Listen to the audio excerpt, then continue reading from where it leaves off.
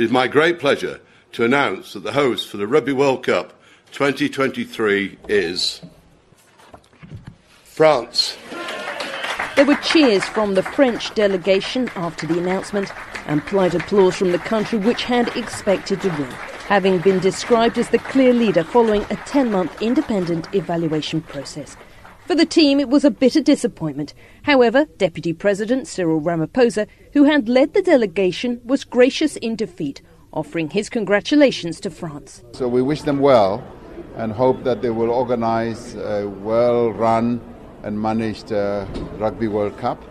And for us, we obviously are not very pleased, but because this is really a sport, there must be a winner and there must be losers, and we didn't do that well, but we put up a very good fight. Our bid was a very, very well put together bid, and I want to congratulate our rugby board for having done a fantastic job. South Africa's rugby officials looked stunned as they faced the media, as it continued to sink in that despite South Africa's bid being described as having 8 world-class venues and coming top in 3 out of 5 categories, the vote had gone against them.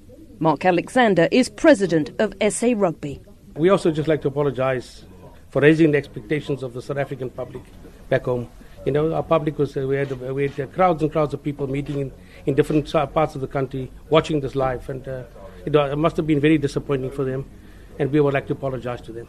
Despite congratulating France, Mr. Alexander said he did not know how the bidding process had gone awry. For 15 months, it was a transparent, robust process. And towards the last 2 weeks became opaque, and we don't know what the things are behind, what happened in the meeting now when we were voting, but there's nothing we can do. It's over. World Rugby Chairman Bill Beaumont said he was satisfied the selection process had been transparent and comprehensive, despite the vote going against the recommendation, something he said he could not explain. Well, I can't, because it's up to each individual country that they made their own decisions.